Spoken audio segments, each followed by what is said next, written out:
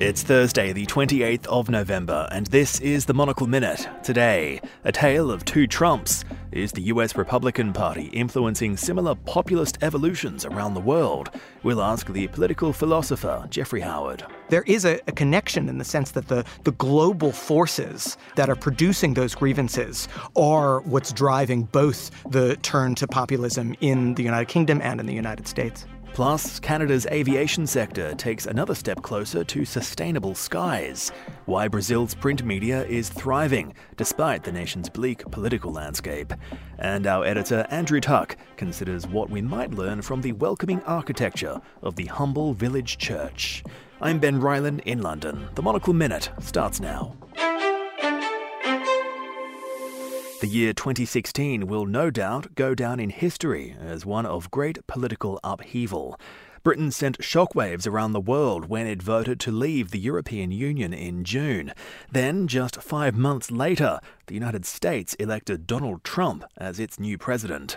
There's been much said about whether the causes of these two political bombshells may be linked, and if so, how.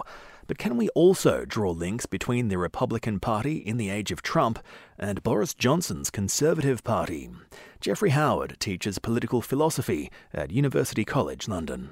The radical left Democrats are trying to rip our nation apart. Here is the route map to take us forward, because unlike any other party standing at this election, we're going to get Brexit done. I don't think we're overstating things. I think there really is this deep connection between what's going on in the Conservative Party here in the United Kingdom and what's been going on in the Republican Party in the United States. Both of them are conservative political parties, putatively self-professed conservative political parties that have really abandoned some of the core tenets of conservatism itself, which have to do with maintaining order, maintaining stability, maintaining predictability. And I think part of what's happened is that both parties have had this kind of populist reorientation. They've answered to a concerned group of citizens who very much have a kind of backward-looking nostalgia about a wider, more culturally homogeneous past. They both have a tendency to scapegoat immigrants, and they have a tendency to blame elites. And I think those dimensions of populism have really infected and undermined the conservative aspect of both political parties. We must replace the present policy of globalism and replace it with a new policy of Americanism. The most accepted empirical hypothesis in this matter is that there has been an upheaval caused by globalization, with jobs moving overseas, with traditional working class jobs being reduced through automation. And that's something that certainly has affected the United Kingdom and the United States as well as many other countries. I think if you look at the grievances of what American political scientists or pundits would call heartland voters in the United States, they're very similar to the kinds of grievances espoused by Brexit voters here. And so I think there is a connection in the sense that the global forces that are producing those grievances are what's driving both the turn to populism in the United Kingdom and in the United States. No one party, no one person has a monopoly of wisdom. But if you look at the history of the last 200 years of this party's existence, you will see that it is we conservatives who have had the best insights, I think, into human nature. I brought along a quote by the conservative political philosopher Michael Oakeshott, and it's really striking to think about Boris Johnson and Donald Trump, self-professed conservatives, as I read it. So Oakeshott says this: "To be conservative is to prefer the familiar to the unknown, to prefer the tried to the untried, fact to mystery, the actual to the possible, the limited to the unbounded, the near to the distant, the sufficient to the superabundant, the convenient to the perfect, present laughter to utopian bliss." And you ask about Brexit, just think about Brexit. There's nothing more unknown, especially than a hard deal Brexit. The willingness of the current incarnation of the Tory political party to abandon the predictable, I think, is a real betrayal of conservative ideas.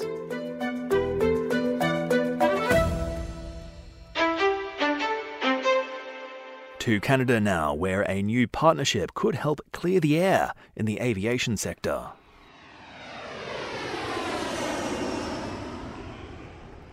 Canada is joining a global effort to make air travel greener. A group of British Columbia-based aviation authorities this week announced a new partnership aimed at increasing the supply of sustainable aviation fuel throughout Canada, starting with Vancouver International Airport, Canada's second busiest airport, in 2020. By 2050, Canadian Airlines plan to cut emissions by 80%, and using greener fuel options will form a massive part of reaching that target. But Canada isn't the only leader in climate-friendly flying. Scandinavian Airlines plans to operate all domestic flights using biofuel by 2030, and Norway recently passed legislation compelling aviation fuel suppliers to mix 0.5% of biofuel into their supply. The growing push for greener fuel should help keep our skies clean and flight chambers quiet.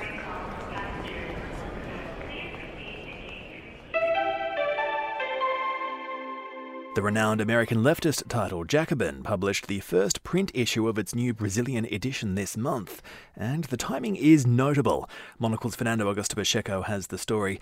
The election of the far-right Jair Bolsonaro in Brazil. It's certainly been felt by the media over there, but it's also not unlike the rise of Donald Trump. Absolutely. Actually, we can draw a lot of parallels of what happened to the media in Brazil and what happened in the US, especially with respected dailies. As you know, Donald Trump has a little bit of a spat with newspapers such as the Washington Post and the New York Times. But I think at the same time, since Trump has been elected, the New York Times, they have been doing very well commercially. A lot of people have been, subscribing to the paper. And it's interesting because there was just a difference of a week. Because I believe Donald Trump said he cancelled all the government subscriptions for the New York Times and the Washington Post because of unfavorable coverage. The same thing happened in Brazil. Folha de São Paulo is our largest daily, and they are fairly critical of Bolsonaro. I think they are an impartial newspaper. I wouldn't say they have any political affiliation, but they've been quite critical. They've been exposing a lot of the scandals in his administration. And he's quite angry. So again, he cancelled the government subscriptions. And Folha did a story, I think the day after, saying that there's been an uptick in the number of subscribers. It's not only Folha de São Paulo, Ben, even our right-wing media, which in some ways they didn't really support Bolsonaro, but they were quite lenient of what he did. But now they are doing quite a lot of ferocious editorials against Mr. Bolsonaro's demeanors. Fernando, what does all this tell us about the health of Brazil's free press? I think it's still very strong. I'm not saying the situation is amazing for journalists. I think there's still quite a lot of risk as well. And even when you uncover a story as corruption or with militia, there's quite a lot of danger there. It can be a bit dangerous, but it's still very much free. And as you can see with the release of the Brazilian version of Jacobin, there's still new titles going there. I think it's quite interesting that this kind of leftist American title decided to do a Brazilian issue. I mean, they've been going on for about 10 years now, Jacobin. And, I think it's a nice venture. There is a market in Brazil for that. And you know how much I love print. I always welcome a new magazine in the newsstands. Absolutely, we do. Fernando Augusto Pacheco, always a pleasure. Thank you. And finally today, Monocle's editor Andrew Tuck reflects on what we might learn from the welcoming design of the humble village church. There are too many stories of thieves running away with the church silver in broad daylight. So many, in fact, that most churches in England have long put the silver away under lock and key. And others have resorted to locking their doors when there's no service. But idle away from the big cities and in rural England, you will still find that many churches have an open door policy in every sense. It speaks of trust and a belief in the mostly good nature of people. That is heartwarming. So, after an Easter lunch on a vivid spring day in the southwest of England, we drifted into the churchyard of St Andrew's Church in the Somerset village of Mells. Headstones leaning like tired gentlemen, stone walls covered with lichens that run from a honey amber to crisp white, and of course, a mighty yew, and the church with its tower that dates from the 1400s. There's nobody around as we enter the church, and whether of the faith or not, there's a sense of wonder. It's the sunlight filtered and mellowed by the stained glass, the mottled shadows and dots of colour echoing the lichens outside. The church is small. Elbows must touch on pews during a busy service. and there are signs to ensure that you don't miss anything important. Here, on the wall, is a memorial to Laura Littleton, made by Sir Edward Burne-Jones in 1886. It features a peacock, with its tail feathers elongated even further than normal in nature by the artist's styled imagination. And here a sculpture of local gentleman Edward Horner, killed in the First World War. He's featured on horseback, and it all stands on a plinth by Sir Edward Lutyens. But in the spring light, what really stands out are the kneeling cushions, or hassocks, stored on the backs of the pews. Their beautiful needlework depicts in bright blues and reds religious symbols, Christmas roses, and a lovely and Easter-timely duck in chicky yellows and browns. It's the trust, the faith that you will leave this church untouched, unharmed, that moves you. Monocle's editor Andrew Tuck there, taking us to church. That's all in today's programme. You can read and subscribe to our daily email bulletin at our website, monocle.com. I'm Ben Ryland. The Monocle Minute returns on Friday.